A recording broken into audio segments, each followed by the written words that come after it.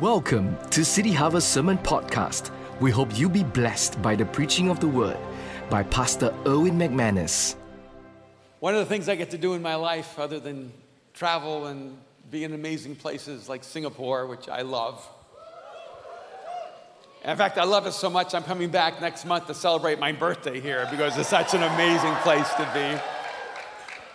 But I also get the opportunity to write books, and I love writing. I've always loved writing ever since I can remember. I love reading books, and I love writing, and I love telling stories and imagining imaginary worlds and strange dimensions and unknown places and people. And usually when you write a book, you don't tell people how the book came to you, but my newest book is called The Way of the Warrior, and it came to me in the most unusual way. My wife, Kim, and I were driving through Hollywood, where we live, and we were driving down Vine, and we were both really quiet. We've been married 35 years, so we have moments where we don't say anything anymore to each other. We've talked so much, and in that moment of silence, I heard this voice in my head. I know that doesn't sound sane, but I have a lot of voices in my head, and some of them are interesting. And so I heard this voice in my head, and the voice said this: the warrior is not ready for battle until they've come to know peace. This is the way of the warrior. I had no expectation to hear that message. I had no idea where it came from, but the moment I heard it, I leaned over to my wife and I said, I know what my next book is, and I know what the first sentence is. It's called The Way of the Warrior, and the opening declaration is the warrior is not ready for battle until they've come to know peace.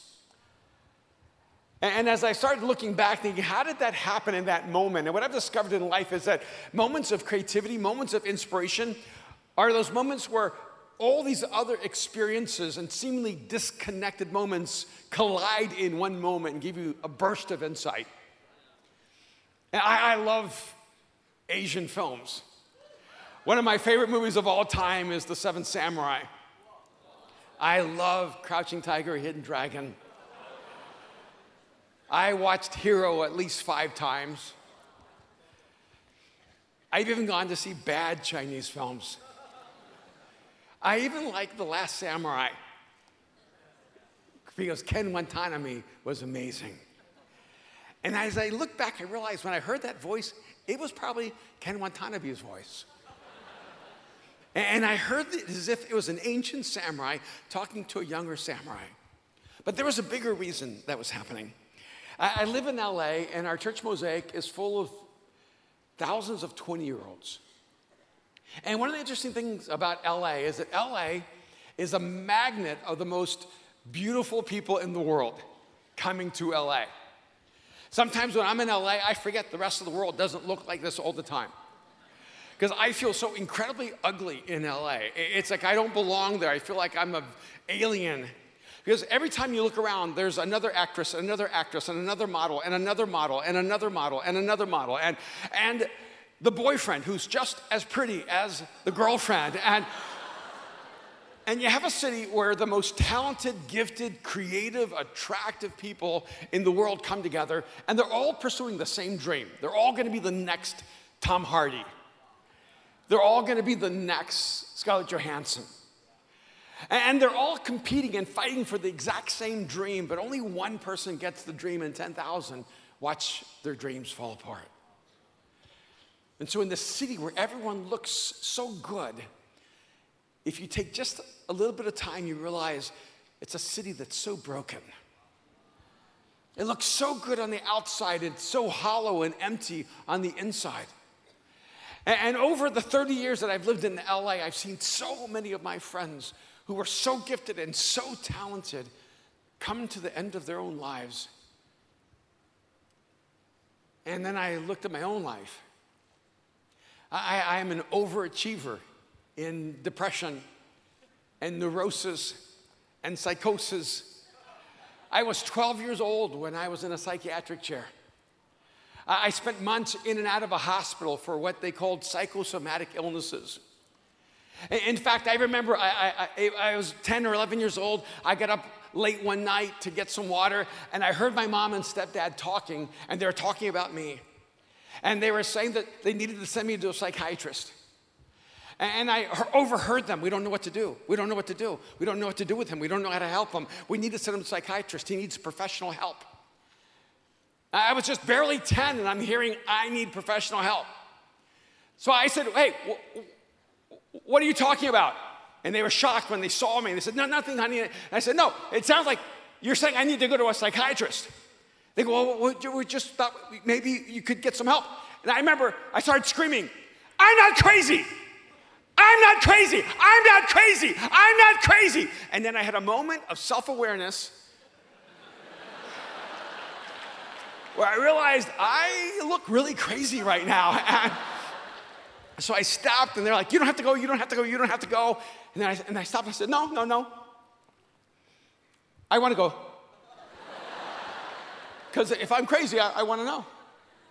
But that's the problem. If you're actually crazy, do you ever really know? See, I don't know if I'm crazy, but I've come to learn that crazy works. And what I want to take just a few minutes and talk to you about is how to win the battle for your inner world. Because one of the great challenges I found in my own life is that when you come to faith and you become a follower of Jesus and you put your trust in God, everybody acts as if everything's supposed to be okay then. It's all supposed to work now. But what do you do when you love God with every fiber of your being, but you're still struggling with depression? See, well, what do you do when you're gathering all the faith you can, but you're still stressed out? Well, what do you do when you're trying to base your identity in Christ the way everyone tells you to, but you still feel insignificant and you still don't know if you matter? What do you do when you've taken a hold of all the faith you know,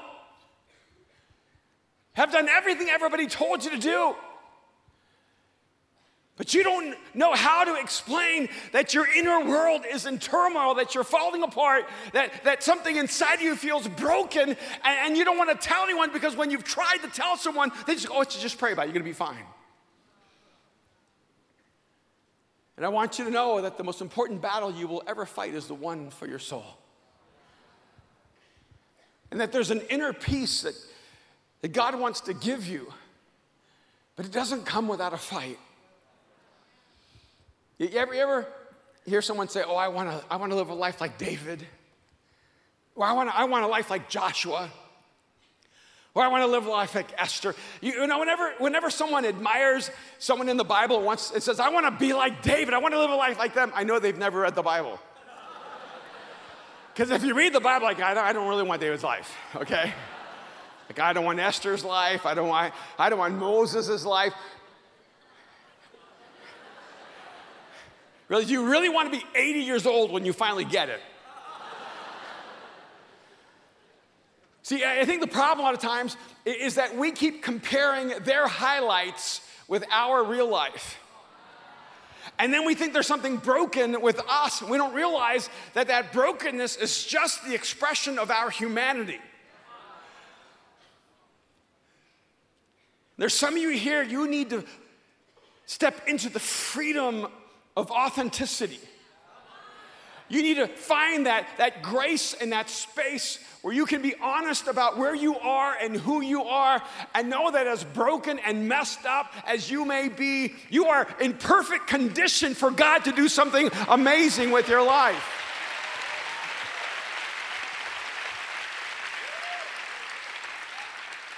So I want to talk to you a little bit about a guy named Elijah, because I think Elijah's kind of epic. I mean, Elijah existed before the X-Men. Like, Elijah was around before the Avengers. I mean, Elijah is like a superhero. He runs faster than a chariot. He calls fire down from heaven.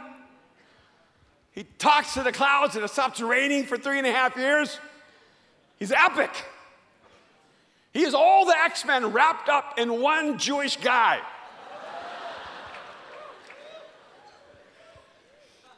And he has this moment. He has a highlight moment. You know it. If you know anything about the Bible, you know this moment where he goes up against almost 1,000 false prophets, and he realizes all the people are following the false god. So he says, all right, you build an altar, and I'll build an altar. We'll pray.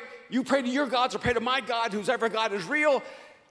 We'll bring fire down from heaven. Whoever brings fire down from heaven, that's who everybody's going to worship. Everybody says, great idea. So they go and they pray, and they build their altar. They cry out to their God. They're praying all day long, but nothing happens because it's really hard to get the attention of a God that does not exist. And so they're crying out to the God. And Elijah, he's sort of cynical. He's like a jaded Jewish comedian. He's like, maybe your gods can't hear you. You should pray louder. And at one point, and they translate it kind of soft because they don't want to embarrass anyone, but it actually says, maybe your gods are indisposed because they're constipated. It's really bad when you catch your God in an awkward moment and he can't come out and help you. And so maybe you should just give him a moment. And so all those prophets started cutting themselves and crying out to the gods because that was their tradition. It was the darkness of their religion. And then, of course, when it was Elijah's turn, after they'd bled themselves virtually to death, Elijah, he has to just totally hand this thing up. He can't just build an altar, he has to flood it. Just flood it with some water, and do it again, do it again, do it again. He's showing off. 7 times, just pours water on it. And then his prayer is really simple, okay? You got this. My translation. And calls the fire from heaven. The fire comes, consumes the altar, the other altar, and a few people. Details. Now, you would think that after a moment like that, you would never struggle with faith again, right? You ever had that moment where you thought to yourself, God, I just need one miracle? I've had that thought. God, if I could just have one miracle, I'll never doubt you again. If I could just have one moment where I could pray and fire would come down from heaven, I would never need God to answer any other prayer. I'd be good for the rest of my life. But I don't want it to happen when no one's watching. I need an audience. Because if I'm going to have a fire from heaven moment, I want everyone who doesn't believe in me there. Don't you? Come on. I want people to go, yeah, that's him. He's the fire caller. I want everyone to know, don't mess with me. I can call fire. If you have a moment like that, you should never doubt God again. See, I think the problem is that most of us think what our faith is missing is something spectacular. We're looking for a miracle, for some phenomenon to prove to us that God is real. But I want you to know that even if fire fell down from heaven, you would still struggle with doubt and with fear, with insignificance, maybe even with despair. Because the very next chapter in 1 Kings 19, it tells us this, beginning in verse 1. This is right after calling fire down. Now Ahab told Jezebel, Ahab and Jezebel are the king and the queen, and you know that they're evil just by the name Jezebel. You know she's evil. You know how you know that? Okay, anybody here whose name is Jezebel? Now, anybody here planning to name their daughter Jezebel? See, that's how you know. She's evil because no one names their kid Jezebel. Now, Ahab told Jezebel everything Elijah had done and how he had killed all the prophets with the sword. So Jezebel sent a messenger to Elijah to say, may the gods deal with me, be it ever so severely, if by this time tomorrow I do not make your life like one of them. So Jezebel sends a threat through a messenger to Elijah saying, I'm going to kill you. If I'm Elijah, I'm like, bring it on, woman. Come this way. But we're going to be having a barbecue because I call fire down from heaven. I just wiped out 1,000 men. You think I'm really afraid of one woman? Yes. Because instead of standing in his faith, instead of standing with courage, instead of standing in the confidence that we would assume would be there when you're calling fire down from heaven, it says that when Elijah heard this, verse 3, Elijah was afraid and ran for his life. How does that happen? You ever read the Bible and think to yourself, that's not what's supposed to happen? How in the world could Elijah, who has the power to call fire down from heaven, now run in fear just because he's been threatened? And one of the things I can know for certain is that success does not make you immune from feeling like a failure. I want you to listen to me. Some of you think what you need is God to do something big in your life. What you need is for God to perform some kind of miracle. What you need is some kind of proof that God is present in your life, and then you're going to be fine. But I want you to realize that all the success in the world will never take away the hollowness inside of your soul, the battle within you, because the same battle that Elijah had within him is within us. And the battle for peace is not a peace you fight one time, it's a battle you have to fight every single day of your life. So he runs for his life. Be careful when you're running for your life that you're not running from your life. It says, when he came to Beersheba in Judah, he left his servant there while he himself went a day's journey into the wilderness. And he came to a broom bush, and he sat down under it, and he prayed that he might die. He prayed that he might die. When I go back home to LA, I have to go do a funeral for a 17-year-old DJ who couldn't find one more reason to live one more day. I had to hold his parents as they wept. And ironically, they were at church thanking us for giving their son the only hope he had, for helping him find Jesus in his struggle. But in one moment, on one day, the darkness that was consuming him felt too strong, too much, and it consumed him. And we never talk about this, but there are people in the Bible who are contemplating suicide. And they're some of the most important, heroic, beautiful people in the scriptures. Elijah prayed, God, kill me. And I have a sense, even in this place, you're the most talented, intelligent, gifted people in the world. I mean, I don't know if you even know the reputation of Singapore. But the world looks at you with so much awe and respect. You are ambitious and driven and gifted and intelligent, and you will be some of the most influential people in the world, not just in your country. But there's some of you right now, you feel the weight of your life so heavy. You're 14 years old, you're 16 years old, you're 15 years old, and you're suffocating because you feel like the pressure to achieve is more than you can bear. And maybe I'm wrong, but I see this in LA. All of this talent crushes you when it becomes the basis of your identity.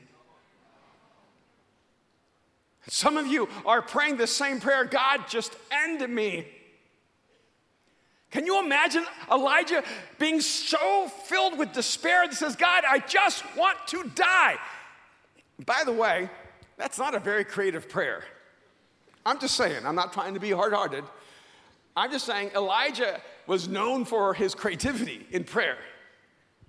I mean, who prays, I don't think it should rain for 3.5 years? That's a pretty creative prayer. Stop raining. And then 3.5 years later, okay, you can rain now.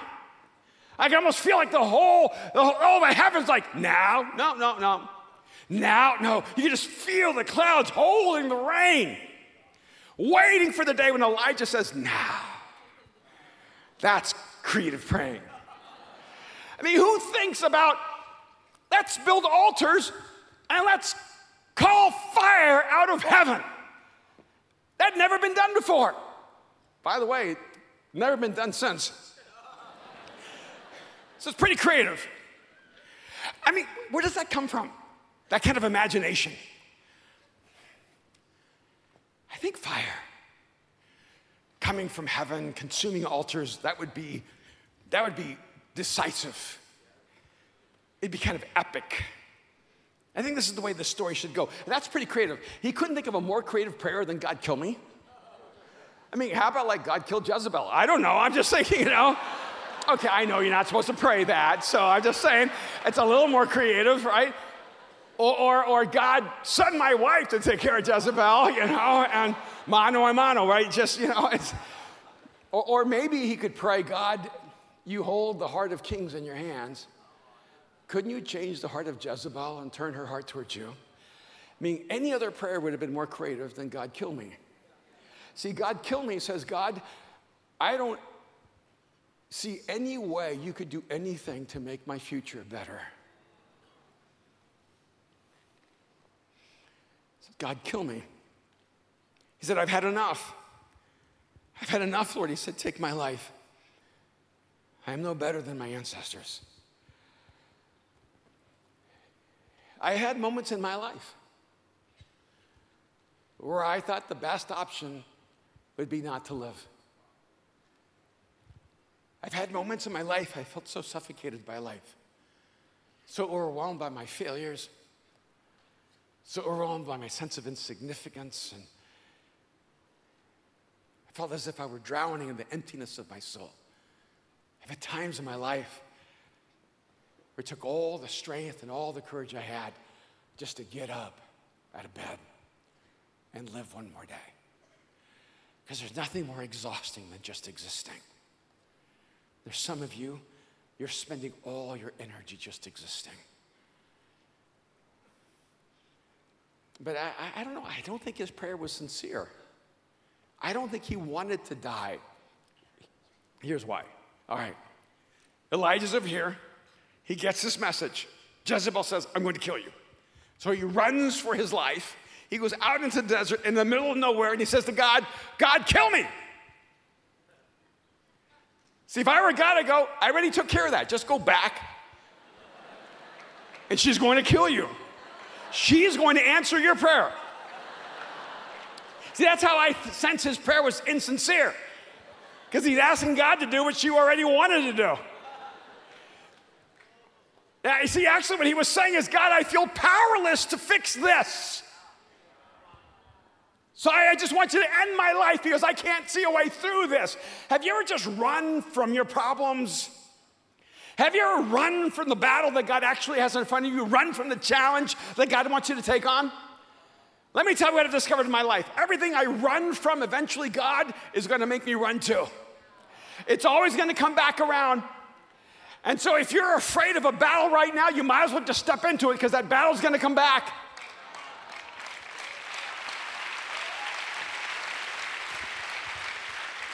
Because God will not allow you to define yourself as a coward. God will not allow you to convince yourself that there is any giant you cannot bring down.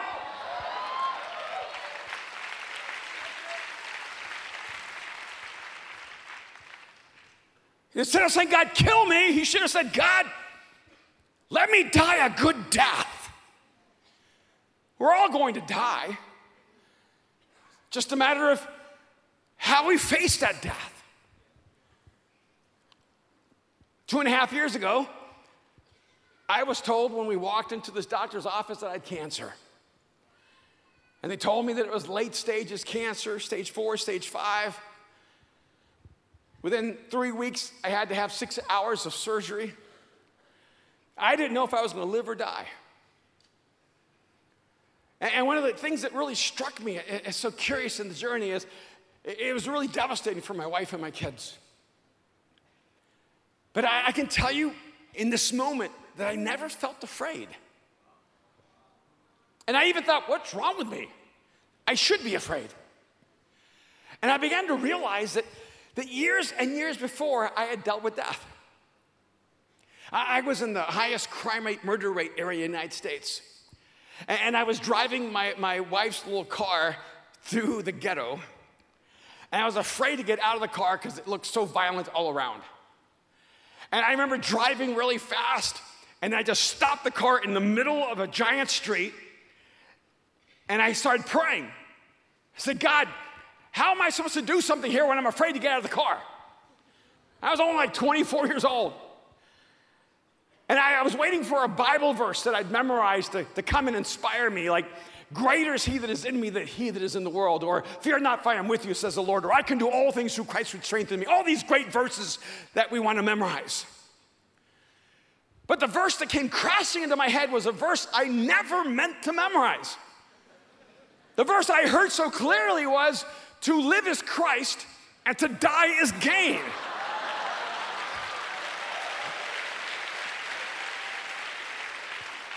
That was not encouraging. I was like, that's not really helpful, God. But it was so clear in that moment. God was saying to me, Erwin, if you'll just die right now, I will take you where only dead men can go. And it ended a conversation for me.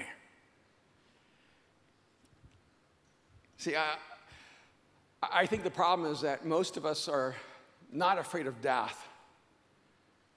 We're afraid of life. We're not afraid of dying, we're afraid of living. Because the greatest act of courage in your life will be to live each day for the calling and the destiny that God created you to live. Elijah should not have said, God, kill me. He should have said, God, do you want me to go and die for this moment, for this cause? Is that why I'm here? And then it says he went under a bush and he prayed that he might die, and then you know what he did? He went to sleep. I love that. Then he laid down under the bush and fell asleep. What do you do when you're stressed out? Come on. You sleep, right? I mean, we do a lot of things. Some people, when you're stressed, how many of you sleep?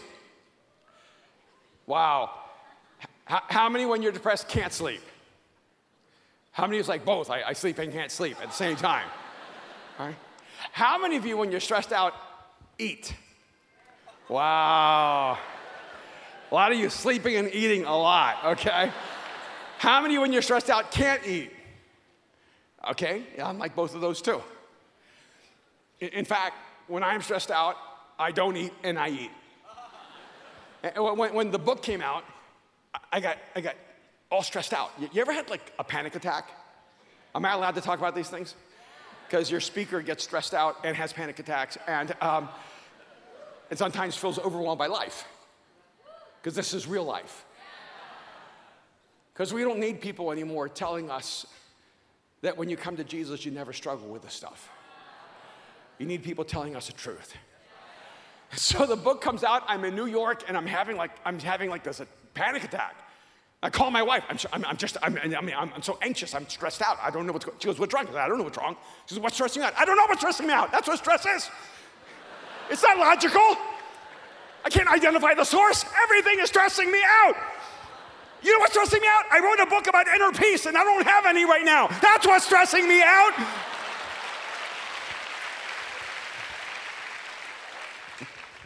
So I flew home to LA. I said to my wife, Kim, let's go get pizza. She goes, what? Because I tried to eat healthy. And I said, yeah, let's go get pizza. So we went to this little pizza place around the corner. I ordered the largest pizza they had. And my wife said, are other people joining us? I said, don't judge me. And then she had her slice. And then I ate the rest of that pizza. And she goes, you're stressed out, right? I'm stress eating. I'm stress pizzaing. And then after we left the pizza place, I said, hey, hon, do you want to go get ice cream? She goes, you want to get ice cream? I go, yeah. We went next door, we got ice cream. And then I saw in my mind, it was like a vision, a pink box. Because in the States, donuts always come in pink boxes.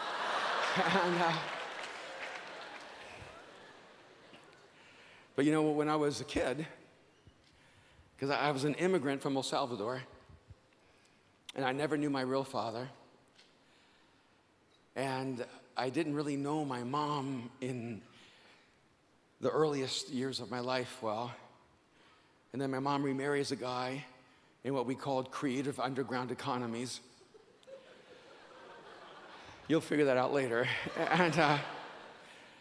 And he has a different name, but they tell me he's my real dad, but I don't remember him. And then he takes us to a police station and convinces the police we've been robbed and that we don't have any identification. And I walked out Erwin McManus. Now, I don't know if you can tell, I'm not Irish. And I'm not German, I'm Spanish. And so I went from Rafael Cardona Mesa Sandoval, you know, and to Erwin McManus. And the world just didn't make any sense to me. I had nightmares every day for like 5 years. And I had night terrors that would wake me up in the middle of the night, and I would be wide awake, and the terrors would still be there. And I would sleepwalk, and they would find me in the streets of El Salvador, wandering the streets. And in my dreams, I was trying to find my way home, but I couldn't find where home was. And I wish I could tell you I only had those when I was 10. But it wasn't 10 years ago when I would travel the world, I'd sleep with my hotel room open because my night terrors were so severe that they were life-threatening. Because the battle in my inner world was so intense that I couldn't figure out how to win it. And it was strange because I could feel I was becoming whole, but there was a part of me that still was broken. Can anybody identify with that?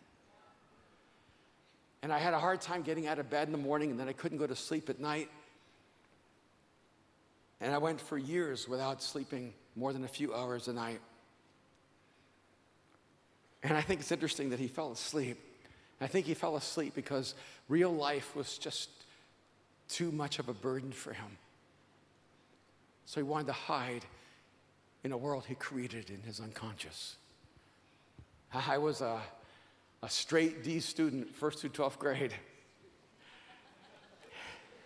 I had a balanced education. I don't think I ever accidentally made an A or a B or a C.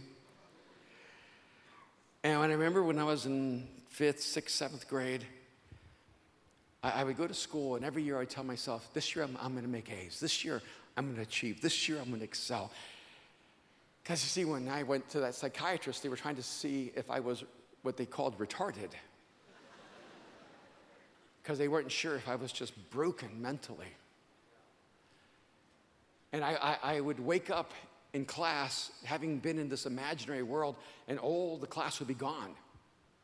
The teacher would be gone, the students would be gone. I would disappear in my inner world, and they couldn't get my attention, and they couldn't get me back.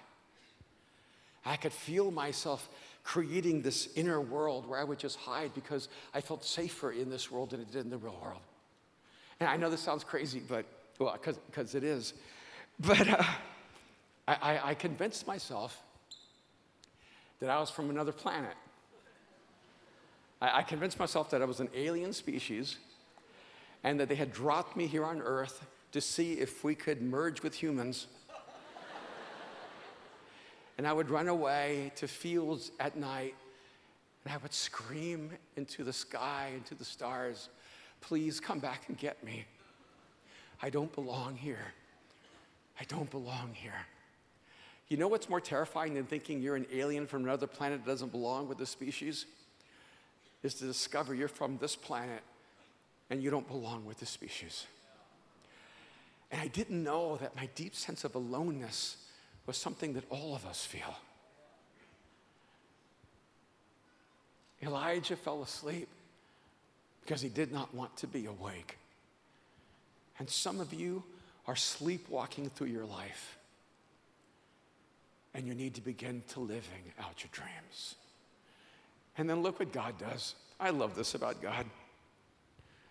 And I want you to see that with Elijah, you realize that your success will not make you immune from feeling like a failure.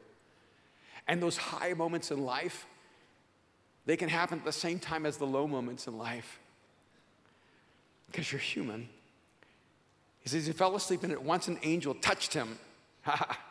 If I were God, I wouldn't just touch him. I would just like slap him. Get your butt up. Am I allowed to say that here? You know? I would say, Elijah, get your hipster butt off the ground. Get up, you ungrateful prophet. Right? Isn't that what we do as parents? Isn't that the way we try to teach spiritual discipline? You know what God does? He gently touches him and he feeds him. He says, get up and eat. He looked around and there by his head was some baked bread over hot coals and a jar of water. God cooked for Elijah and took time to heal his body because he knows that when you're emotionally sick, you become physically sick. When you're spiritually unhealthy, you become emotionally unhealthy and relationally unhealthy and physically unhealthy. And God begins by giving him some food and saying, take care of your body, Elijah. Get yourself some strength. And it says that God baked him some hot bread. I love that. Now stay with me. Hot coals, baked bread, a little marinara sauce, little cheese, pizza.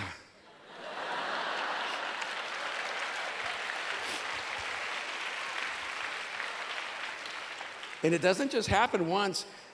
He looked around, there's baked bread over hot coals and a jar of water, and he ate and he drank and he laid down and went back to sleep again. It's like, thanks God, I'm out. The angel of the Lord came back a second time and touched him and said, get up and eat. Because after dinner, you have to have dessert. Baked bread, little cinnamon, little dark chocolate, little hole in the middle, donuts, all right? Don't let anyone tell you that God does not use carbs to bring you back.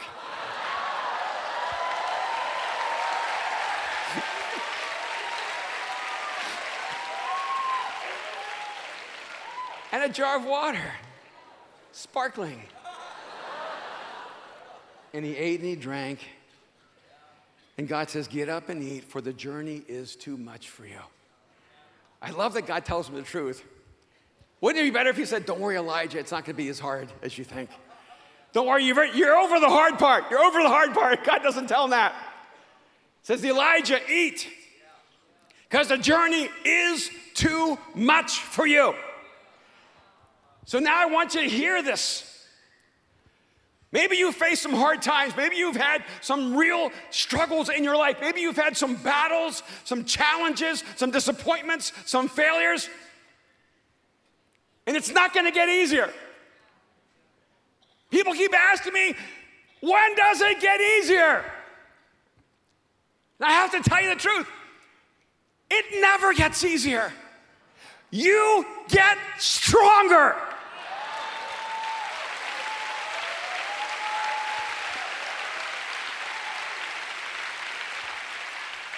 I'm so glad he says, because the journey is too much for you. Why would God ever call you to a journey that's too small for you? He's not going to call you to a journey that's less than you. He's going to call you to a journey that's bigger than you, to a challenge that's bigger than you, to a life that's bigger than you, to a vision that's bigger than you, because you have a God that is bigger than you.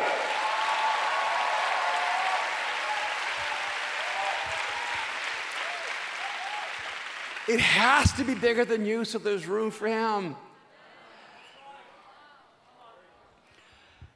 I think it was like 20 years ago, I had a friend who was a writer for a TV show called Dexter and Jessica Jones. And he came up to me and said, hey, I have a pilot idea for a TV show, and I think you're perfect for the part because I wrote it with you in mind. And I said, that's awesome.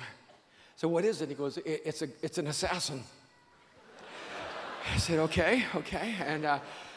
And he's a sociopath. I said, okay.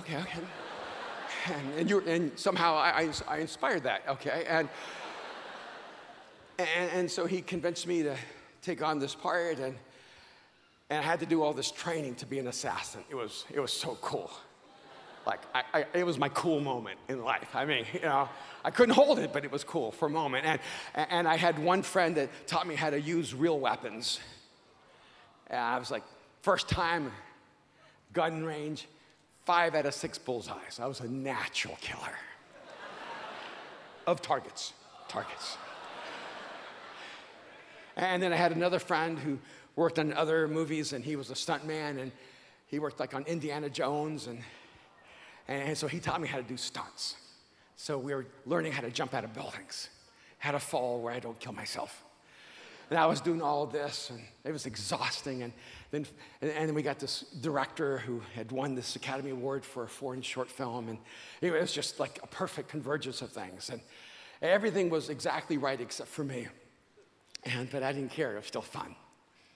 And one of the scenes, this giant guy, he's like, I don't know, 6'5", 6'6", 300 pounds. Him and I were in a fight, and he had to beat me up, which was not acting. He literally picked me up and just threw me into a wall and dented the wall with my body. It was so much fun. And then we had the epic scene where he throws me out of a skyscraper window. And I said, okay, how does that work? And I said, it's gonna be like one of those fake windows, like, shattered, breakaway windows. They said, can't be one of those because it won't look authentic. It has to be a real skyscraper window. And you have to fly through it. And it'll look like he's throwing you, but you actually will be jumping, lunging at the window, and it'll break when your head hits the window. And I said, so if I throw myself into the force, the window will break? And said, no. I said, then how will it break? I said, well, we have to set 4 explosives on each corner of the window, and then our demolition expert will time the explosion, so the moment that your head hits that window, he'll designate it, the explosion will create a burst, and you'll go flying through the window as the glass breaks all around you. I said, okay. And a couple notes: close your eyes because you could go blind. Close your mouth, you don't want to swallow glass. So we did a practice runs, but they had 3 plate glass windows. I said, why do we have 3? They said, in case we need other takes. And I said, we won't need other takes. We're gonna get this right on the first take. I know. And I said, put a camera underneath me so it can catch me flying through. And they said, well, you have to be able to clear that camera. I said, oh, I'll clear that camera. And then right before I have to shoot the scene, the demolition expert put the explosives in each corner, and I'm on this elevated piece, and I'm getting ready to jump, and then they go, clear the set! I go, well, what are you doing? He said, we're clearing the set. I said, why? And he said, it's too dangerous for people to be on set. I'm like, yeah, but they're like way over there. Like, I'm like right here. How can you need to clear that part of the set if you're not clearing like this part of the set? And they said, we can use the stunt double. And I said, no, I have to do this. And they cleared the set. My heart was pounding against my chest. And they're like, okay, on the count of 3. I go, okay, wait a moment. Is it like 1, 2, 3? Or is it 1, 2, 3? I said, just 3. Just jump on 3. So the set was cleared. They covered the cameramen with blankets. I was the only person uncovered. And I heard 3, 2, 1. I remember jumping, hitting the glass, and then I heard poof. And when the glass exploded through those 4 pieces of explosives, I went flying through the glass. It's as if that explosion elevated me through. And it became so clear to me. There was a part of this that I had to do. I had to choose to jump. I had to choose to move toward a barrier I knew I did not have the strength or power to break. And then I had to trust that the outside forces that were in place would do the work I could not do to take me where I could not go alone. I want you to know, I think you see it. There is a life God is calling you into. There is a future that God has planned for you. There is a tomorrow that's waiting for you the moment you go, God, I just want it to end right now. You need to hear God say to you, you got to trust me. I cannot jump for you. So if you just stay paralyzed where you are, you're going to blame me the rest of your life for never giving you the life I promised to give you. Because there are some things that God will not do for you that you must do so that God can position you to do what He wants to do. And if you'll just take that leap into your future, God will set off His explosives and break every barrier that keeps you from your tomorrow.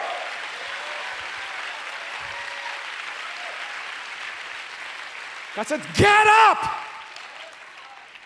Because the journey is too much for you. And I want you to know that the most important battle you will ever fight is the battle for your own soul. And the warrior is not ready for battle until they've come to know peace. See, that's the problem, is that this peace that you long for, no one can get there but you. No one can help you but you. Oh, except for the one who created you. See, that's why when you give your life to Jesus, the battle changes in an instant. Because the battle for your inner world is fought alone until you open up your soul to Jesus. Then Jesus comes into the universe of you, and He becomes the warrior who fights the battle for your peace.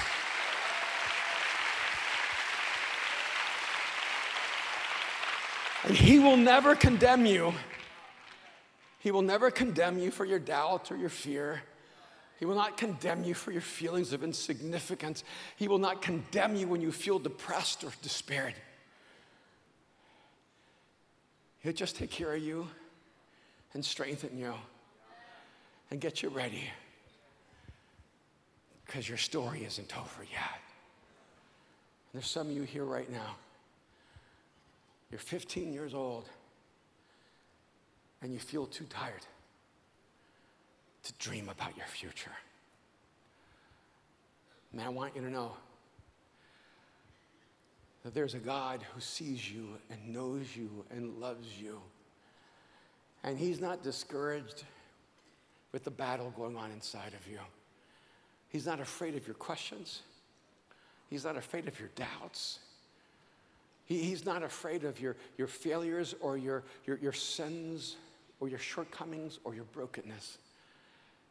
I love the fact that God chose to use me in all of my brokenness, in all of my inadequacy, with all my sense of insignificance and inadequacy. I think that God loves proving the world wrong.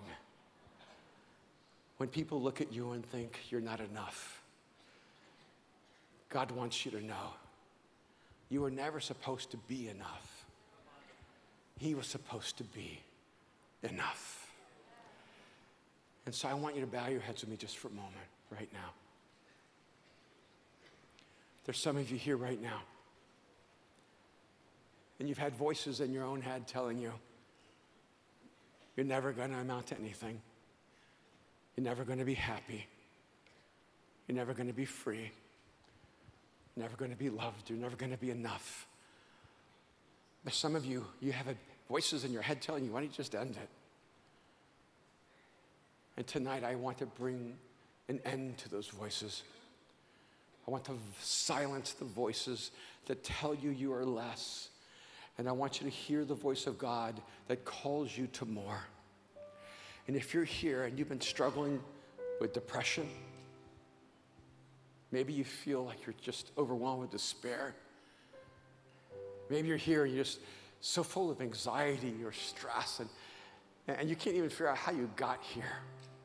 But you're just tired of hiding that. You're spending all your energy hiding the battle, so you don't have any energy to win the battle. And if you're in this battle right now and your inner world is just in turmoil and it's in chaos and you're in pain, but you want to be free tonight, I want you to just stand right now.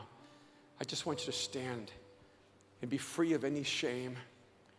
You don't need to hide. You don't need to pretend right now. I just want you to stand if that's you. You're saying, Jesus, I just need to be free. I just need to be free. I need you to give me peace. I'm just so tired of fighting this battle alone, Jesus. I just can't do this alone anymore. I don't want to do this one more day in my own strength. Anyone else right now, just stand all over the room. Just stand right now. There's a freedom that Jesus wants to bring to you right now. There's a peace he wants to bring to you right now. There's a healing he wants to bring to your life right now. Anyone else, just stand. You don't have to explain it. You don't have to explain it to anybody else. This is just between you and God right now. If that's you, just stand.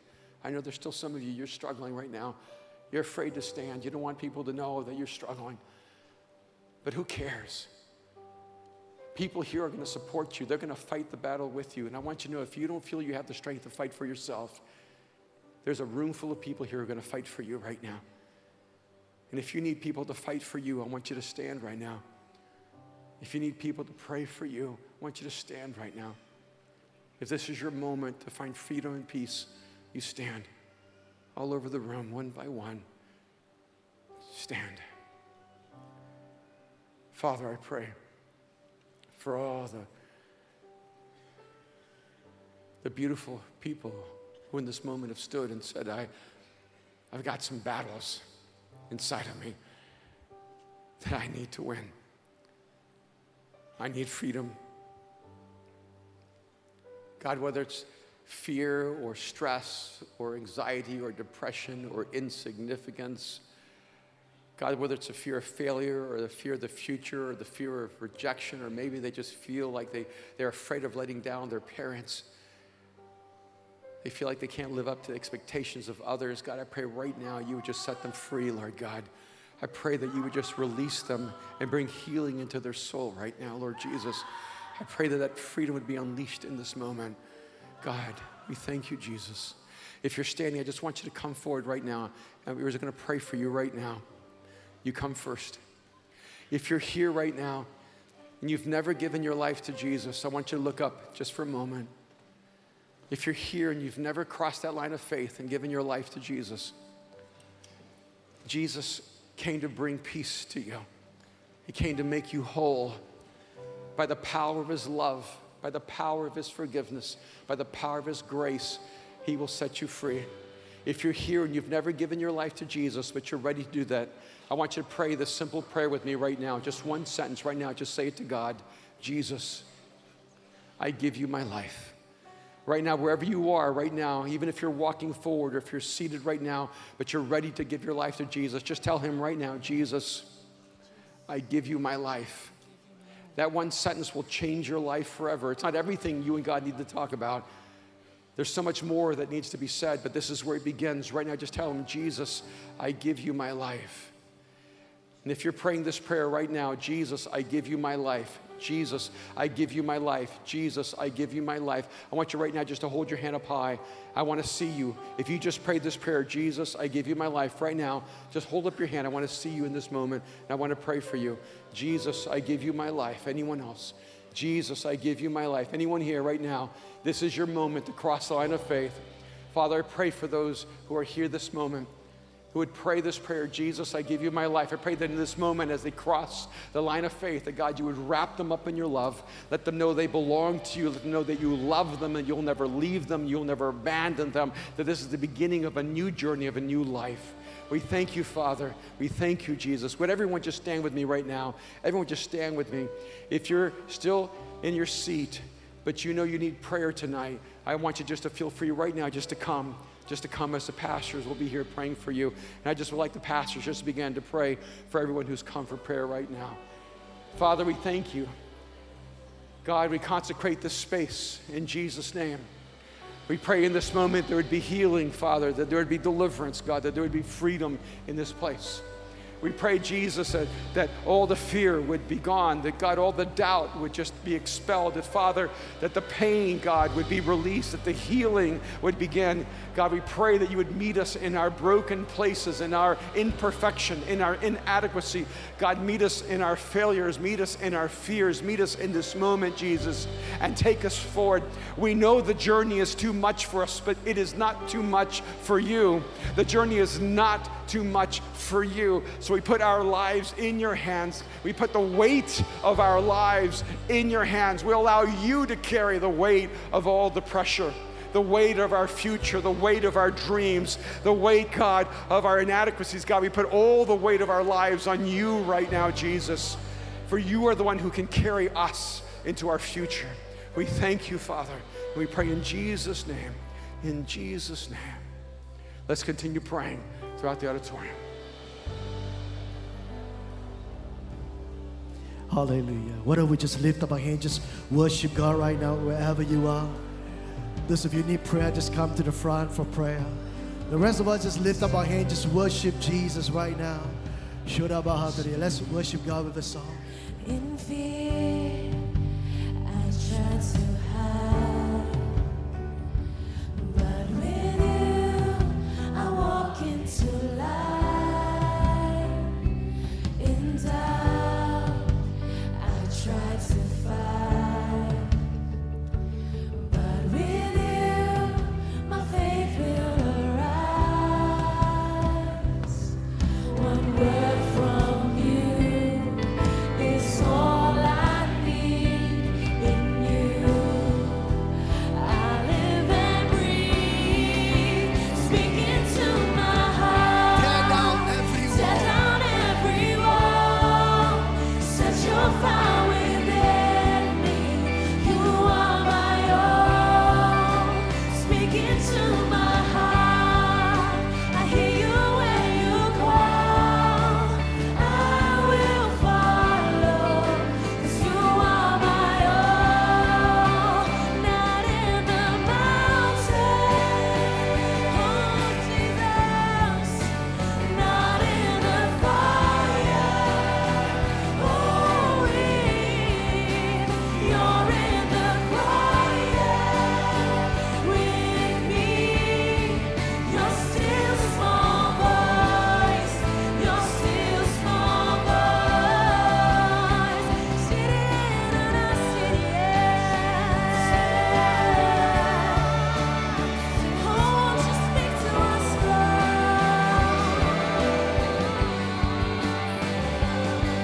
and we are fixed on this one thing, to know your goodness, see your glory, and we transformed by this one thing, to know your presence, see your beauty, and we are fixed on this one thing. Know your goodness, see your glory. We transformed by this one thing, to know your presence, see your beauty.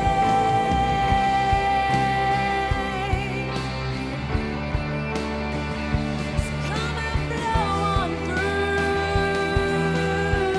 Come and blow on through. So come and blow on through. Holy Ghost, come and blow on through. Come and blow on through. Come and blow on through. Spirit move. We're ready for you to come and blow on through. Come and do what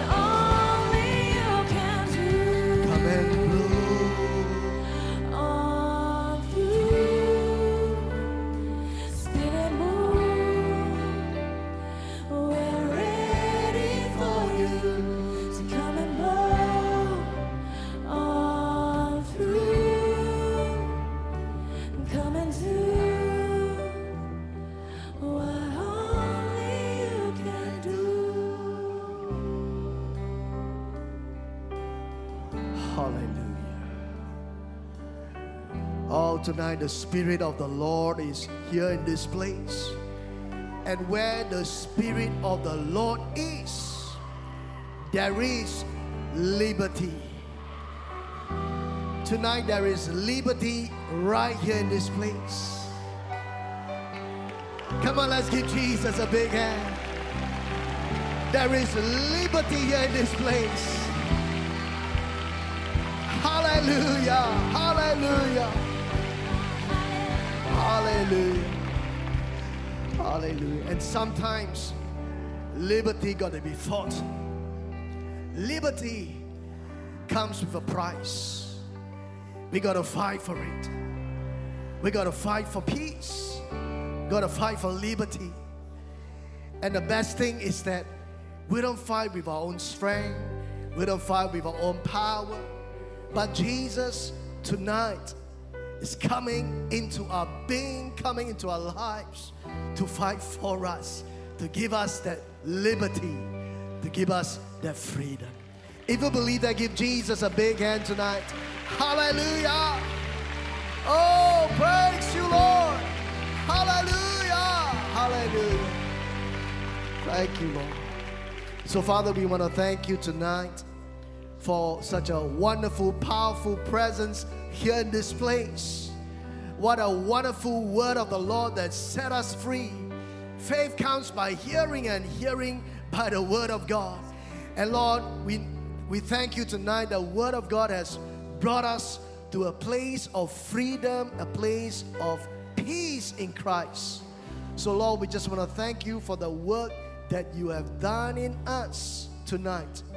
We love you, Lord. Just 2 minutes, just 1 minute, just lift up your hand, just receive the peace of God. Hallelujah. Just receive the peace of the Lord. Hallelujah. The grace for the victorious life. The peace that crushed Satan right under our feet. Tonight we receive the peace. We thank you, Lord. And Jesus, you are the Prince of Peace that fought for us. We love you, Lord. In Jesus' name. And all of God's people say, if you love Jesus, give Jesus a big hand tonight. Hallelujah. Amen, amen, amen. And that's the end of this week's podcast. We'd love to hear your thoughts. Email us at connect@chc.org.sg